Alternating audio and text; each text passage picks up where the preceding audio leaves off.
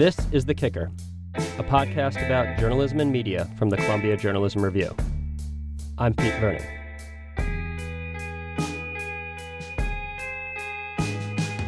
Salacious headlines, celebrity gossip, sensational crime stories. Those are what make tabloid journalism a staple of the American media diet. On Monday, CJR contributor Julia Dahl published a story reflecting on her experience at the New York Post, where she worked as a freelancer. It's a thoughtful piece on the human cost of the tabloid reporter's pen and how that may affect the way subjects of stories feel about journalists. Dahl now splits her time between writing novels and reporting for CBS News. CJR's Meg Dalton visited her at her apartment in Brooklyn, where they discussed what she learned about journalism from tabloid reporting and also the role of tabloids in the Trump era.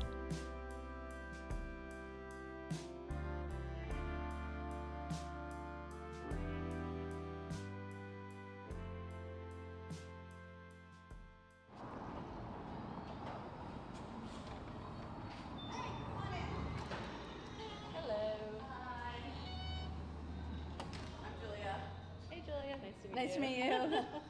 So we are in a workshop in Gowanus, Brooklyn. My husband is a knife maker. He makes handmade kitchen knives. So around us we've got a wall of knives, a stroller, because I have a 2-year-old son. Can you say hi? Want to give me a high five? No. Oh, sorry about that. Sorry. Okay. And right above us is the F train. So earlier this week, you wrote about your experiences working at the New York Post. And so I'm just curious if you could just tell us, what did you learn about journalism while freelancing there? I learned a lot. I learned a lot about the city. I learned a lot about people. I learned a lot about myself. But what I learned about journalism, I think, is that it can be really dangerous to practice journalism from afar. When you're working at the Post, at least the job I was doing, I was like a runner for the city desk. So every morning I would wake up and call in, and they would say, go, to this home and door knock and ask this question, or go to this press conference or whatever. And, so every day I was in someone's home, or I was in someone's office, and really had to look at them face to face. And, very often the stories we were doing were crime related. So I was be at the home of the sister of a murder victim or something, and really see her pain, and then have to sort of interact with her in a way that was human, but that also got what I needed, which was a quote. And that was really complicated, but I also think it was really an important way to gather information, or it was a good way to gather information, because it forces you to, sort of acknowledge the humanity of your subject. And what I thought was strange when I first started at the Post was I remember being sent to a scene of a little boy who had sort of tried to ride his bike behind a garbage truck, like Back to the Future style, and was killed. And I, was on the scene, saw the body, the whole thing, and, wrote it up, talked to the driver, talked to all these people, went into my car, and I had my computer with me, because it was one of my very first days, and I sort of thought the job was to collect information, write a story. So I go into, I get all the information, I go into my car, write the story, email it to the editor, and they're like, oh, actually, we just need the information. Someone else writes the story. And I know now that that's how tabloids work, that you have somebody out there gathering information, they call the information into a person at the desk, that person writes it up, somebody else puts a headline on it. That's, the way it works. But a lot of mistakes can get made in the interim, and, if the person writing the headline has never met the person who is the subject of the story, I feel like can be a real disconnect there. And so I think one of the things what I learned is that the closer you are to your subject, the more accurate you're going to be, not just in terms of, getting the facts right, but the emotional core of the subject and what's actually important about it. And the farther you get away, the less likely it is to really have, kind of the truth we want from our journalists. In your piece for CJR, you also talked a lot about how you had to compromise, and you brought up ethics quite a bit. Right. The one time that I felt like I was really doing the wrong thing was when my editor, it was back when Isaiah Thomas was the coach for the New York Knicks, the basketball team, and there was a lot of pressure, I guess, for him to be fired. My editor said, okay, here's what we're going to do. I think they had heard that maybe some protesters or some people who had gone to the game and like yelled at Isaiah were ejected from Madison Square Garden. So I got into the office and they said, you're going to make these big signs that say, fire Isaiah. We've got you floor seats. I mean, who knows how much those seats cost. You're going to go sit at the floor seats and hold up these signs. We're going to have two in case somebody rips one, and see what happens, see how long it takes for them to kick you out. And, immediately I'm like, this is not a story. Like, this is a stunt. And I knew, everything in me knew that this was the wrong thing to do. But I did it anyway. And I don't know I was 30 years old, so I can't just plead that I was just out of college or something. And I could have said to my editor, I don't want to do this. This is stupid, or this is not journalism, or just I don't want to. But I didn't. I guess I sort of thought that if I didn't do it, I might not have a job. All the people around me were, they paid all this money to like enjoy the game, and I'm like just standing there with the sign. And people are screaming at me, and then finally some guy comes over to me and kneels over and he's like, hey, so tell me what you're doing here. And I realized he's a reporter and a photographer, and he had taken my picture. And I couldn't say who I was, but I sort of said, you don't want to talk to me. You don't want to talk to me. And I just sort of pushed him off. But then he somehow figured out that I was a reporter, and I think he published a picture of me. I left after that. I think the editor called and said, like, get out of there, you've been made. And I remember walking out of Madison Square Garden and being like, I should quit. I don't want to do this. During your time at the New York Post, you talked a lot about your interactions with everyday people. Can you give us some insight into how those interactions with sources shaped the way those people view journalism as an industry? Right. I think I told two stories in the piece, one about a sex offender that I sort of ambushed in his home, and then one about a young woman who had, I think, gotten in a fight outside the courthouse, and she happened to really be related to a politician, and so we sort of ambushed her at her house. But one of the stories I didn't tell, which I also think about a lot, is a story where I think it was a principal up in the Bronx had come to school on like crazy day dressed as a woman, and parents complained, and it was like a big drama, and so I was sent up there to like interview students, and I interviewed a couple students. So they were, I think it was middle school, so these were like 13-year-olds, and they loved this principal. And so I'm up there asking them, so what did you think about this? And they were this one girl was so mad. She was like, why are you trying to get him in trouble? He is a great principal. And I actually said these words, I will never forget it. I said, I'm just doing my job. And she goes, will you have a shitty job? And she's a 13-year-old girl, but it's somehow like I pushed her too far. She didn't want to like talk negatively about this principal who was a positive influence in her life. This is now almost 10 years ago. Like, what does she think of reporters now? What did my interaction with her have? What kind of impact did that have on her? Now, would she be more likely to look at a newspaper and see a story she didn't like and say that they probably just made that up, or they're just drumming up trouble? I couldn't blame her if she did.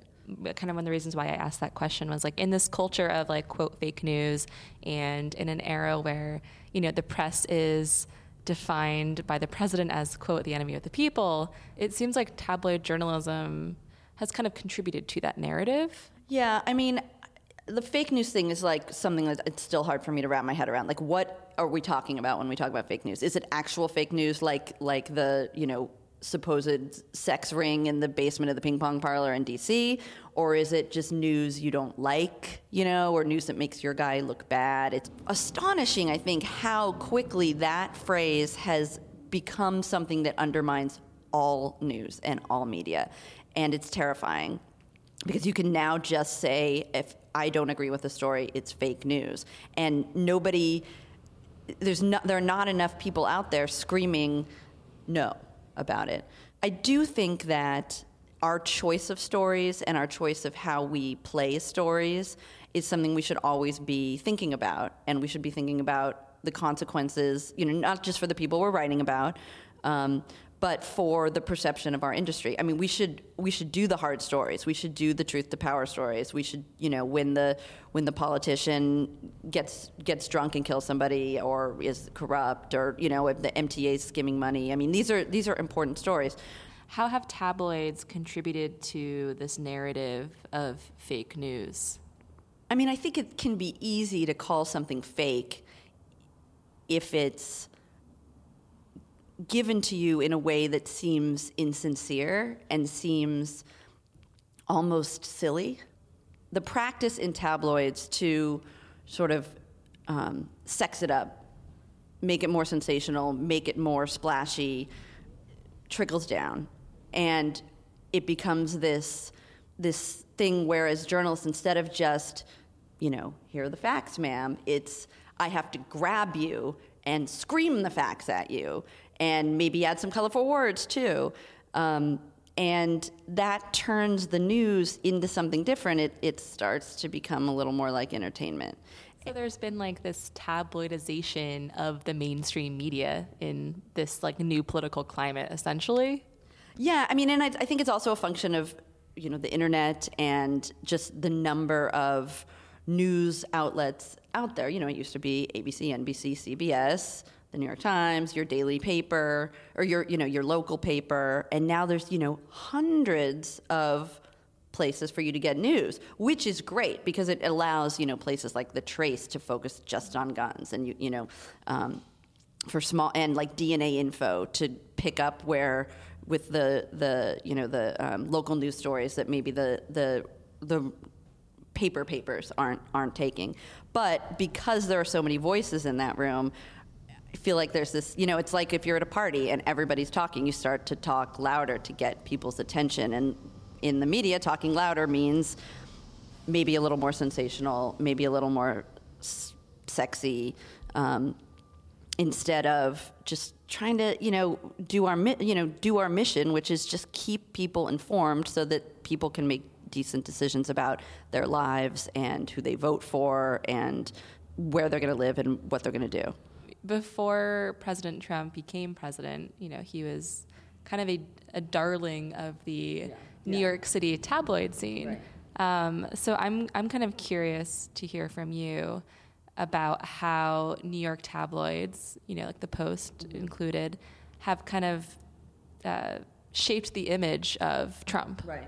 Yeah, I mean, I never wrote any stories about Trump, or really any worked on any, but definitely, I mean, Donald Trump is a genius at sort of self-promotion, and he was matched perfectly with the New York Post and the Daily News because he wanted to be in the press, and he was willing to do and say outrageous things to get there, and outrageous things sell newspapers. So it was like this great symbiotic relationship in a way. And even if, Donald Trump seems to think that no press is bad press. So he was willing to, look bad sometimes in the media. And yet, and I guess maybe he's right, I like just seeing his face over and over and over and over again, and, Trump Towers and him getting married multiple times and even his bankruptcies, the way they were sort of splashed across the paper as if they were really important, which certainly before he became president, they weren't. He was just a flashy, kind of crass businessman. There are a lot of those in New York City. But he was a genius at self-promotion, and the newspapers ate it up, and, that helped him become a household name. Before we go on, a quick word from our sponsor. Hey, Pete, I have a serious dilemma. I am in need of a really good book. Well, that's convenient, because I have in my hand a new, fascinating story of America's pioneering broadcast journalist and global adventurer, Lowell Thomas, in The Voice of America. Tom Brokaw calls Voice of America a lively account of a legendary life. So, Meg, read The Voice of America, new from St. Martin's Press. We're now joined by Peter Sterne, a senior reporter at the Freedom of the Press Foundation and the managing editor of the Press Freedom Tracker, which launched on Wednesday. Hey, Peter, how's it going? Good, how are you? Good. Thanks so much for giving us a call. Yeah, I hope there's not too much background noise. Yeah, are you down there at Union Station? Yeah, I'm in the park across the street. So what exactly is the Press Freedom Tracker? So the U.S. Press Freedom Tracker is an online database that is being supported by a coalition of press freedom organizations, including the Freedom of the Press Foundation, the Committee to Protect Journalists, Reporters Committee for Freedom of the Press, Reporters Without Borders, and other organizations. And the idea is to have a central website where you can comprehensively document all different kinds of press freedom incidents and violations in the United States. We're tracking things like arrests and detentions, stops at the U.S. border, physical attacks on journalists, leak prosecutions, that kind of thing. Yeah, and we're used to hearing about press freedom violations in other countries around the world. What's changed about the situation in America that makes a project like this necessary? So the first thing I should say is that many of the organizations involved in the U.S. Press Freedom Tracker, notably the Committee to Protect Journalists and Reporters Without Borders, do very good work documenting press freedom incidents around the world. And they also focus on the U.S., but there's an issue where the standards that they use for other countries don't necessarily apply that well to the United States. So the Committee to Protect Journalists, for example, tracks the number of journalists who are murdered or imprisoned in different countries around the world. And they do that for the U.S. as well, but, fortunately in the United States, there are not that many journalists who are killed or imprisoned.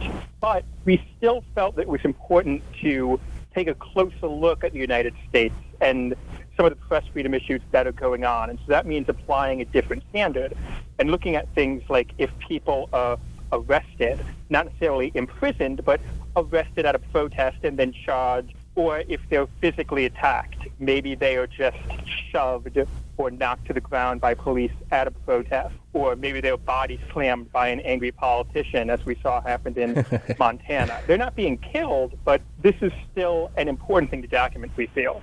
And is this something that is increasing the challenges that journalists are facing, whether those are physical challenges, legal challenges, whatever they may be? I mean, I can't say for sure whether that's the case. I mean, part of the problem is that the Press Freedom Tracker, as you mentioned, only launched yesterday, so we don't have that much data to compare it to. I felt that, it would be difficult to go back 5 years and try to look at all the data and then compare it to the data we've collected this year. I'm wary of making that direct comparison. So what I can say is that I'd say that now we're starting to pay attention to press freedom incidents a lot more. And partly that's because of over the last few years, we've seen a lot of journalists being arrested at protests. Again, I can't say whether it's necessarily more now than it was in the 90s, but certainly more people are aware of it. And I think Twitter has helped with that. We've also seen an increasing number of leak prosecutions. The Obama administration brought the largest number of leak prosecutions of journalist sources of any presidential administration.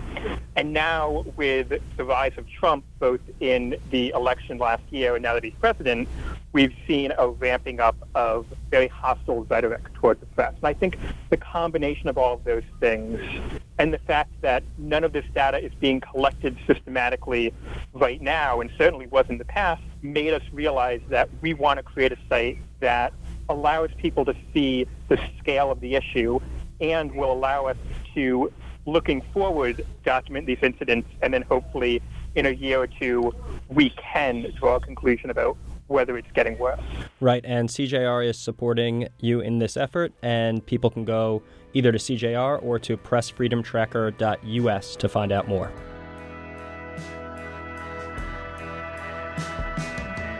All right, Meg is back from Brooklyn, joining me in the studio now. Meg, it's great to have you here. Thanks, Pete. It's great to be here. How are the subways? Terrible. As usual, this is the summer of our discontent here in New York. But let's get to the news. So something I've noticed this week and wrote about in our Thursday morning newsletter is this grasping by journalists for the ever-elusive Trump pivot. And the catalyst this time around seems to be the appointment of John Kelly, former four-star general, as chief of staff. And I just want to give a few recent headlines to illuminate this issue I'm talking about. These are all things that have appeared in the last couple days. From Politico, Kelly cracks down on West Wing back channels to Trump. The New Yorker, Anthony Scaramucci's ouster may show that John Kelly has the rare ability to rein in Trump. And then, Vanity Fair, will John Kelly save Trump's soul? That last one is my favorite. Yeah. It's like the media is like diving head first into the John Kelly pool, and the narrative surrounding him has just been this like, John Kelly is a savior. Right. I think that narrative you mentioned there is an important thing, though. We've been waiting for a Trump pivot, right, since when Paul Manafort was brought on, and then the convention was going to change him. And then, once he got into office, the weight of the duty would change the way that he operates and the way that his West Wing operated. And it just hasn't happened. We had a piece way back in the campaign, in the midst of it, by former colleague Dave Uberti that was just simply called "Stop Expecting Trump to Change." And that was written in response to this urge from journalists to look for a pivot, to have this pre-fit narrative that whatever events were happening, they would shove into. And we should note that in all of these articles that are coming out now about Kelly, there are caveats. There are statements saying this sort of thing has been predicted before, and Trump hasn't changed the way that he communicates. He hasn't changed the way that he runs a chaotic West Wing. So will John Kelly save Trump's soul? I don't think so. I mean, Trump will be Trump, right? And, despite the fact that Kelly's intentions are good and his background is solid, and he carries himself much differently than the other, cast of cartoons that we have in the Trump administration. It's going to be an uphill battle for him. I don't think he can fix the Trump administration, but he could help to soften the edges? Yeah, he could soften the dysfunction that's happening. Right. I think that's fair, and I think reporters are doing a great job reporting on some of those things already. Some of the firings from the National Security Council, some of the changes in the way the West Wing's run.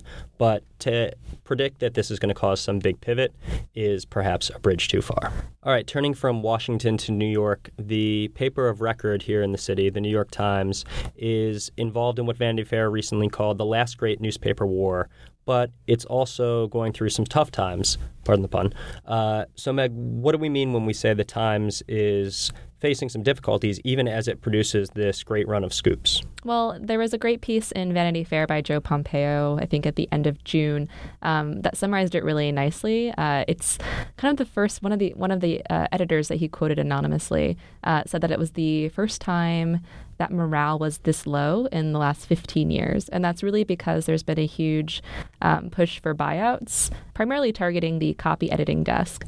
There was a protest about a month ago where members of the copy editing team, as well as those supporting them, basically like the bulk of the newsroom, I don't know, essentially to petition the New York Times management to reconsider. Yeah, and that seems not to have happened. Dean Baquet went on the Reader Center, which is the Times' kind of quasi-replacement for the public editor's position, and responded to reader concerns over those editing changes. What we've seen in the last couple weeks, though, is that it's not only editors whose names we generally don't know, even though they helped produce this great paper. There's also a bunch of writers, some of whom who have been at the Times for decades. And one of the names that kind of was shocking last week to see, for me at least, was Michiko Kakutani, who is the longtime chief book critic there, who has produced shelves full of books in my apartment right now just by what she's written in the Sunday Book Review. And so that one hit hard. Was there somebody on that list of names, which, by the way, we should shout out Pointer, who's doing a great job cataloging the people that have taken the buyouts, but was there somebody on that list that really hit home with you? Oh my God, my heart is breaking because Sonny Kleinfeld is leaving. Yeah.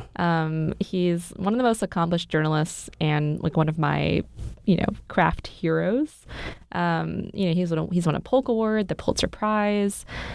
He just has this like really poetic, lyrical quality to his writing that I'm going to miss. My favorite story of his was the one right after September 11th and the Twin Towers fell. And I actually just really want to read Yeah, go for part it. of it because it's just so lovely. So this is an excerpt from the story he wrote on September 12th, 2001. It kept getting worse. The horror arrived in episodic bursts of chilling disbelief, signified first by trembling floors, sharp eruptions, cracked windows. Like, Yeah, God. just a master of the craft. He's been there for decades, basically. And there were other names on this list, Pulitzer Prize winners, great Metro reporters, bureau chiefs from Phoenix and Florida. So while the Times is, doing an incredible job following the Washington story, still producing news from around the world, this is, tough to see some of these names go. And so it's sad. Our last thing that we're going to touch on real quick, also sad, we're recording at the end of the week, which means the Anthony Scaramucci exit news is a little bit stale. We don't get to talk about it in depth. But earlier today, Thursday, the New Yorker released audio of his infamous phone call with Ryan Lizza. So instead of us discussing it, we'll let the mooch play himself out. I'm not Steve Bannon. I'm not trying to suck my own. I'm not trying to build my own brand off strength of the president.